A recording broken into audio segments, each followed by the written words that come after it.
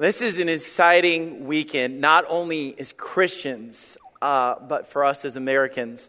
And I know that sometimes I'm going to just let the cat out of the bag, because I know what we're thinking. And this has been a burden on my heart. A while back, on Wednesday night, I was meeting and I was teaching on some passages of what the Bible says. Guys, it's amazing how much we can say we're Christians and we follow the Bible. And I'll be honest, when I watch the news and I see things and decisions that are being made in our nation, I don't always honor the king.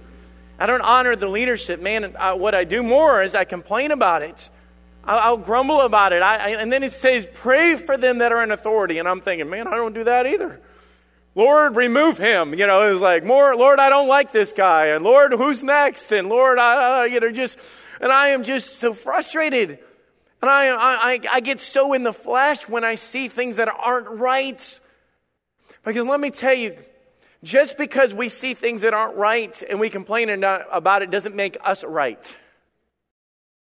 Let me say that again. I thought I was in church for a minute. So, my mistakes. Just because we complain about things that are not right doesn't make us right. I've studied. I've tried to get in there and it says, Lord, give me a passage that says I have the right to complain and whine and get all upset and talk about America used to be great. I'll tell you, America still is great. And you say it's got its problems. Yes, it's got its problems, but man, within the problems, I have freedom. I'm able to preach and teach and go and send and carry Bibles and raise a family and be part of a church. So you know what? I'm going to preach a different message today. I am not going to preach about how America needs to get back. And is that true? Yes. America needs to get back to God. But I'm going to show you a unique way of how Christians need to get back to God. But in a way you're probably not thinking. Psalm 118. Psalm 118. I'll tell you, I went back and forth between two passages. One of them was, righteousness exalteth a nation. Those three words. How righteousness, being right, being in the right place, serving God, obeying God. You know what that does? It exalts. And I wanted so bad to talk about how, as Christians, you know what's going to build your life, build your marriage, build your business or whatever? God laid it out. Righteousness does that. You living right, being right, having your relationships right. God says you put yourself in a place of blessing to escalate, to build yourselves up. But that's not how God led in my heart. I want to preach on the subject of God blessed America. Not God bless America. God blessed America. We are living every day in the goodness of God. But this is how we live, just like this.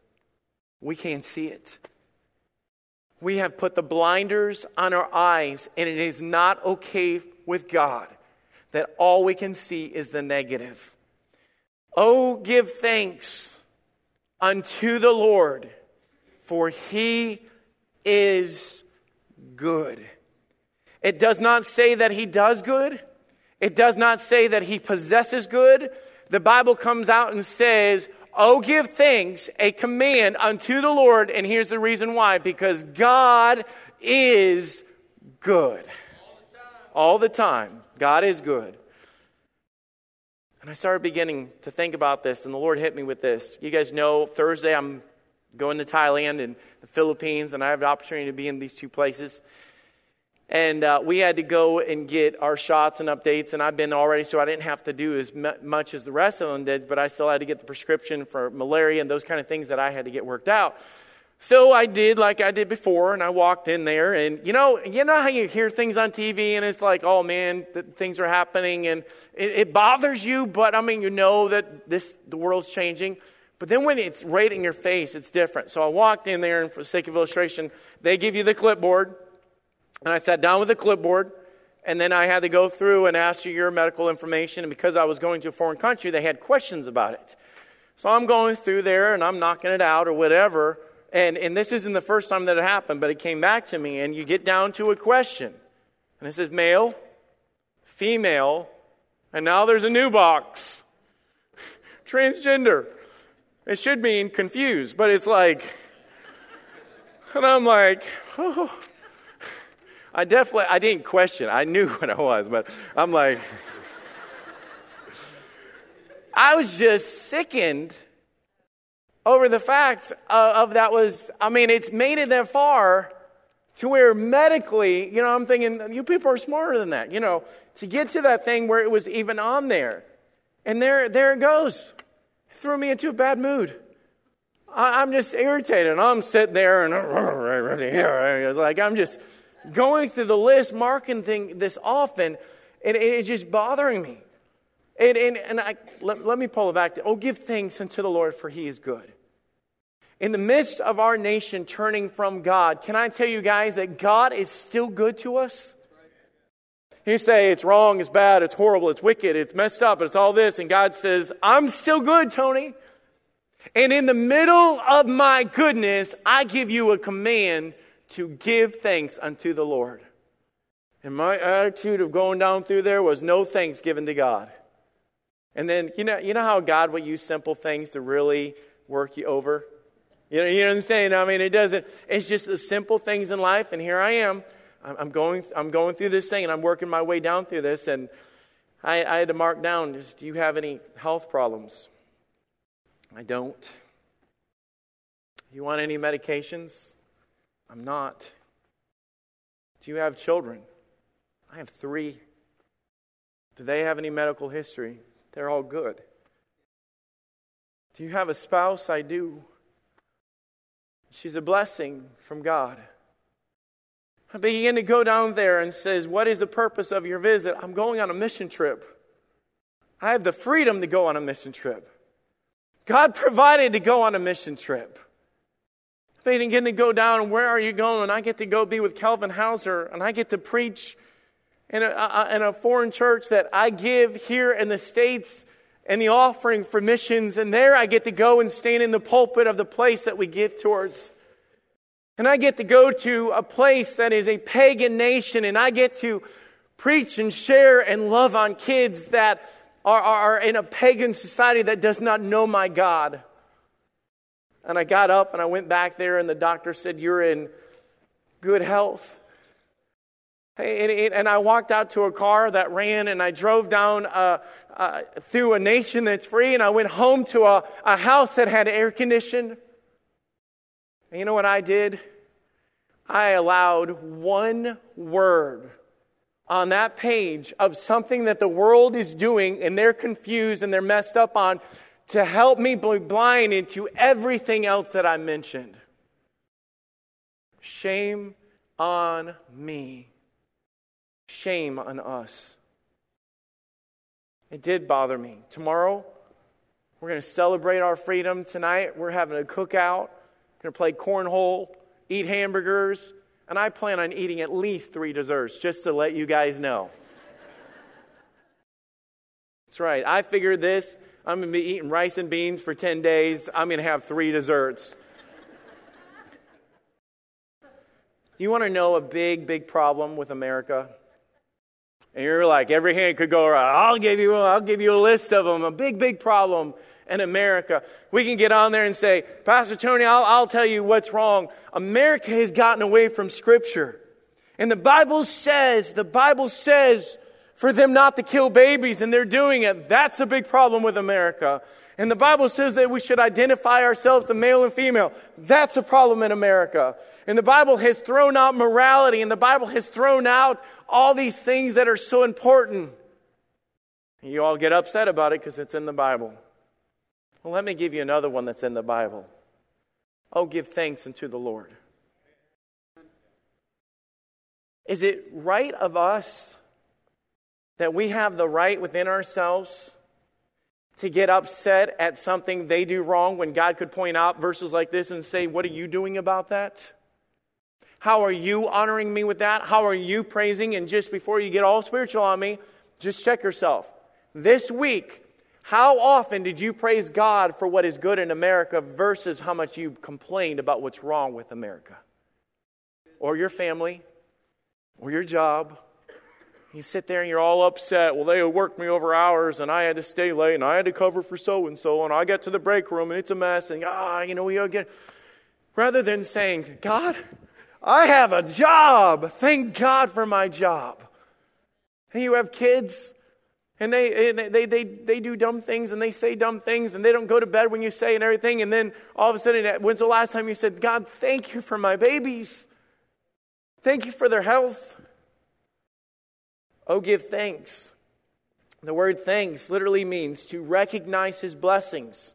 It means to praise Him for His blessings. It means to declare His goodness. It means to lift up our voice in praise.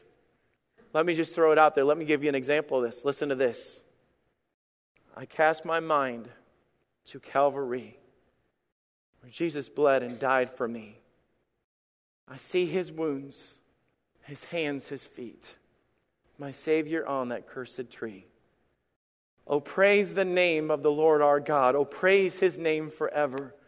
For endless days we will sing your praise, O Lord our God. Do those words sound familiar to any of you guys? You say, oh, yeah, I remember that. Those are the words we just sang 15 minutes ago. You realize that when God says, oh, give thanks or declare His goodness, today was application of doing that. Where we talk about the cross and our freedom and the blood and salvation. You know what God is saying? To obey Scripture when you're quick to point to the world and they should be obeying God. God said, when you stood up to sing about the cross, did you sing or mumble? Did you stand in the back hallway and make noise in the hallway? Or were you in here praising God? Because the Bible says, oh, give thanks unto the Lord, for He is good. Amen. Thanking God for what He's done. Psalm 118 verse 1, let's just read through. I'll give thanks unto the Lord, for He is good, because His mercy endureth forever. Let Israel now say that His mercy endureth forever. Let the house of Aaron now say that His mercy endureth forever. Let them know that the fear of the Lord say that His mercy endureth forever. Let me point out how God is good. And I'm going to pull these straight from the Scripture as we go through here. Number one, God is good through His mercy. Notice how it explained 3 categories. He said, let Israel say, that's the nation, those that were in rebellion. Saying, hey, you guys out there, you need to recognize the goodness of God. And then He made it personal. He said, let the house of Aaron say, that is the leaders. That is us. That is the ones that stand on the pulpit. Hey guys, acknowledge that God is good in the mercy of God. And then He said, let them that fear the Lord, that's the saints. God does not limit His mercy. And I thought about this. Do you realize how often we get upset? The way that we sit there and say, look at what's going on. I can't believe God hasn't come back. Man, God would have to apologize to Sodom and Gomorrah for what He allows happen into America. And all these dumb things that we say like that. Here's the thing. God's going to come back when He's ready to come back. God doesn't need your approval, and He doesn't need your timeline. And actually, if God was going to slip in here and explain to you and say, I'm going to tell you why I haven't come back, because I am a merciful God and there's people that I want to reach and I'm not ready to come back because I want them reached. Right. How often do we think like that? How often do we think that God's mercy is not limited and God is not willing that any should perish? Let me throw it like this. Did you guys know that if bin Laden would have bowed his knee in his dying moment and asked Christ to come into his life, that God would have saved bin Laden? Or Hitler, or any member of ISIS. Because here's the thing, we're all sinners. And the only way that we were saved is because God withheld punishment that was deserved. And that is the very definition of what mercy is. God is merciful. And for the very fact is all these things are going around, and for the very fact that we're here today and God allows us to preach, and there's people preaching to your kids and in junior church and allowing us to go, that is the mercy of God for us to be able to hear the truth in the midst of wickedness. But how often do we praise God for that? Say, wow, God, the fact that all this is going on TV and everything's going on in the White House and all these things are going on in our government, saying, man, God hasn't returned. God is a merciful God. Rather than, what are you doing? You need to get your act together, God. How ridiculous are we? God is constantly showing that He is good and that His mercy endures forever. God is good through His mercy. God is good through His protection. Notice verse 5. I called upon the Lord in distress. Distress can mean a lot of things, but the word distress means a tight place. Have you ever called upon God in a tight place before? Have you ever been like, there's no money, this is a tight spot, there's no, honey, I don't know how we're going to get all this done this week, it's a tight spot. I'm calling upon God in my tight spot right now. I have 3 days until I board a plane. I have things to do, places to go, messages to write, all these things. Here's the thing. God is the God that takes care of my tight spaces. Now, I'm going to explain it like this. It says, the Lord answered me and set me in a large place. Now I started thinking about that. Why is God so good? Here's why God is so good. I'm going to explain this. I've already been on part of this mission trip once. These are a couple pictures that I took while I was there. Driving down the road and doing the different things while we're there, everywhere you look, you see these. Monks are everywhere. False gods are everywhere. Idols are everywhere. There is an absence, guys, there is an absolute absence of anything dealing with Christ. I never saw a cross. I never saw a steeple. I never saw anything related to a bumper sticker that says, I love Jesus, or I go to church, or follow me to wherever. Nothing like that whatsoever. This is all I saw, and this was just a couple of pictures. These false gods and idols are everywhere. They do not let their children worship God. They do not allow the praise of God. All of these things are totally absent of that. Now I'm going to tell you guys about America. Just look over your shoulder right now. How many churches did you pass on your way to service today? How many of you walked in here with a Bible? How many of you can turn on the radio and flip from channel to channel and hear Christian music? How many of you are able to get up and pray with your kids? How many of us are able to go out and knock on doors and pass out tracts or have Bible school and run buses and fill the church full and stand up and preach whatever we want? You know why? Because God has answered our prayer and put us in a large place. He's expanded our boundaries. He's given us opportunity. God has privileged us to do what we do. And sometimes we're so blinded to that. And God's saying, look at the liberty you have. Because, I got really upset when we went to court. I did. It bugged me. And I know some of you are new to our church and you don't understand all of this, but we got brought to court because they said that we have too much green space. And that entire green spot on the side of us, even though we printed 25 pictures of things that we do to reach people and preach the gospel, they said it was unnecessary, we don't need it, and they make us pay taxes on that property. That made me mad. I'm irritated. I'm frustrated. And now it's not a large amount that we pay, but I am thinking it's the principle. We went to court. We got a lawyer. I stood on the stand. I passionately shared my opinion and how I felt about it. Here's the blessing. We still get to have ministry. We still get to have buses. We still get to have church. All of these things, and I am more upset about this little bitty obstacle than I am about all these blessings. God is good to America. God has blessed us. You say, well, Pastor Tony, it won't be long before all these things changes. Isn't it funny how our minds automatically go, those are blessings, but it won't be long till they're all gone. All right. Verse 6. Let me say, you're going to say, well, Pastor Tony, what are you going to do about it? What are you going to do when they come in here and you say you can't preach about biblical marriage anymore? What are you going to do if they come in here and say that you guys can't speak openly about what is right and wrong? Well, let me just tell you guys, the Lord is on my side. I will not fear. Let me guys ask you a question. What can man do to me? So where do you get that? Oh, Psalms 118, verse 6. You talk about application. God is on my side. Now, I know you're sitting there going, praise God, amen, God's on my side. Get it in your mind. The one that gave them breath and created everything in this world stands next to me. God is in me. God is around me. God goes before me. God makes my way straight. God gives me opportunity. God is good. Did you guys see that statue that I put up earlier? You know, that statue does nothing for those people. That statue does not answer prayers. That statue does not go before them. That statue does not give them money to go on trips or open doors or works out plane tickets or makes way for kids to come to Bible school. That statue does nothing, but my God does everything for me. My God meets my needs before I even know that I have needs. God goes before me and makes connections with people like Michael Whitaker that I didn't even know existed. Here we are, we were frustrated with the situation because we thought something was working out. And in the middle of my frustration, I'm on the phone. I get off the phone, walk into another room, and 2 guys come up and say, you need to call this guy. It's almost like he's got it worked out. It's almost like God knows better than we know.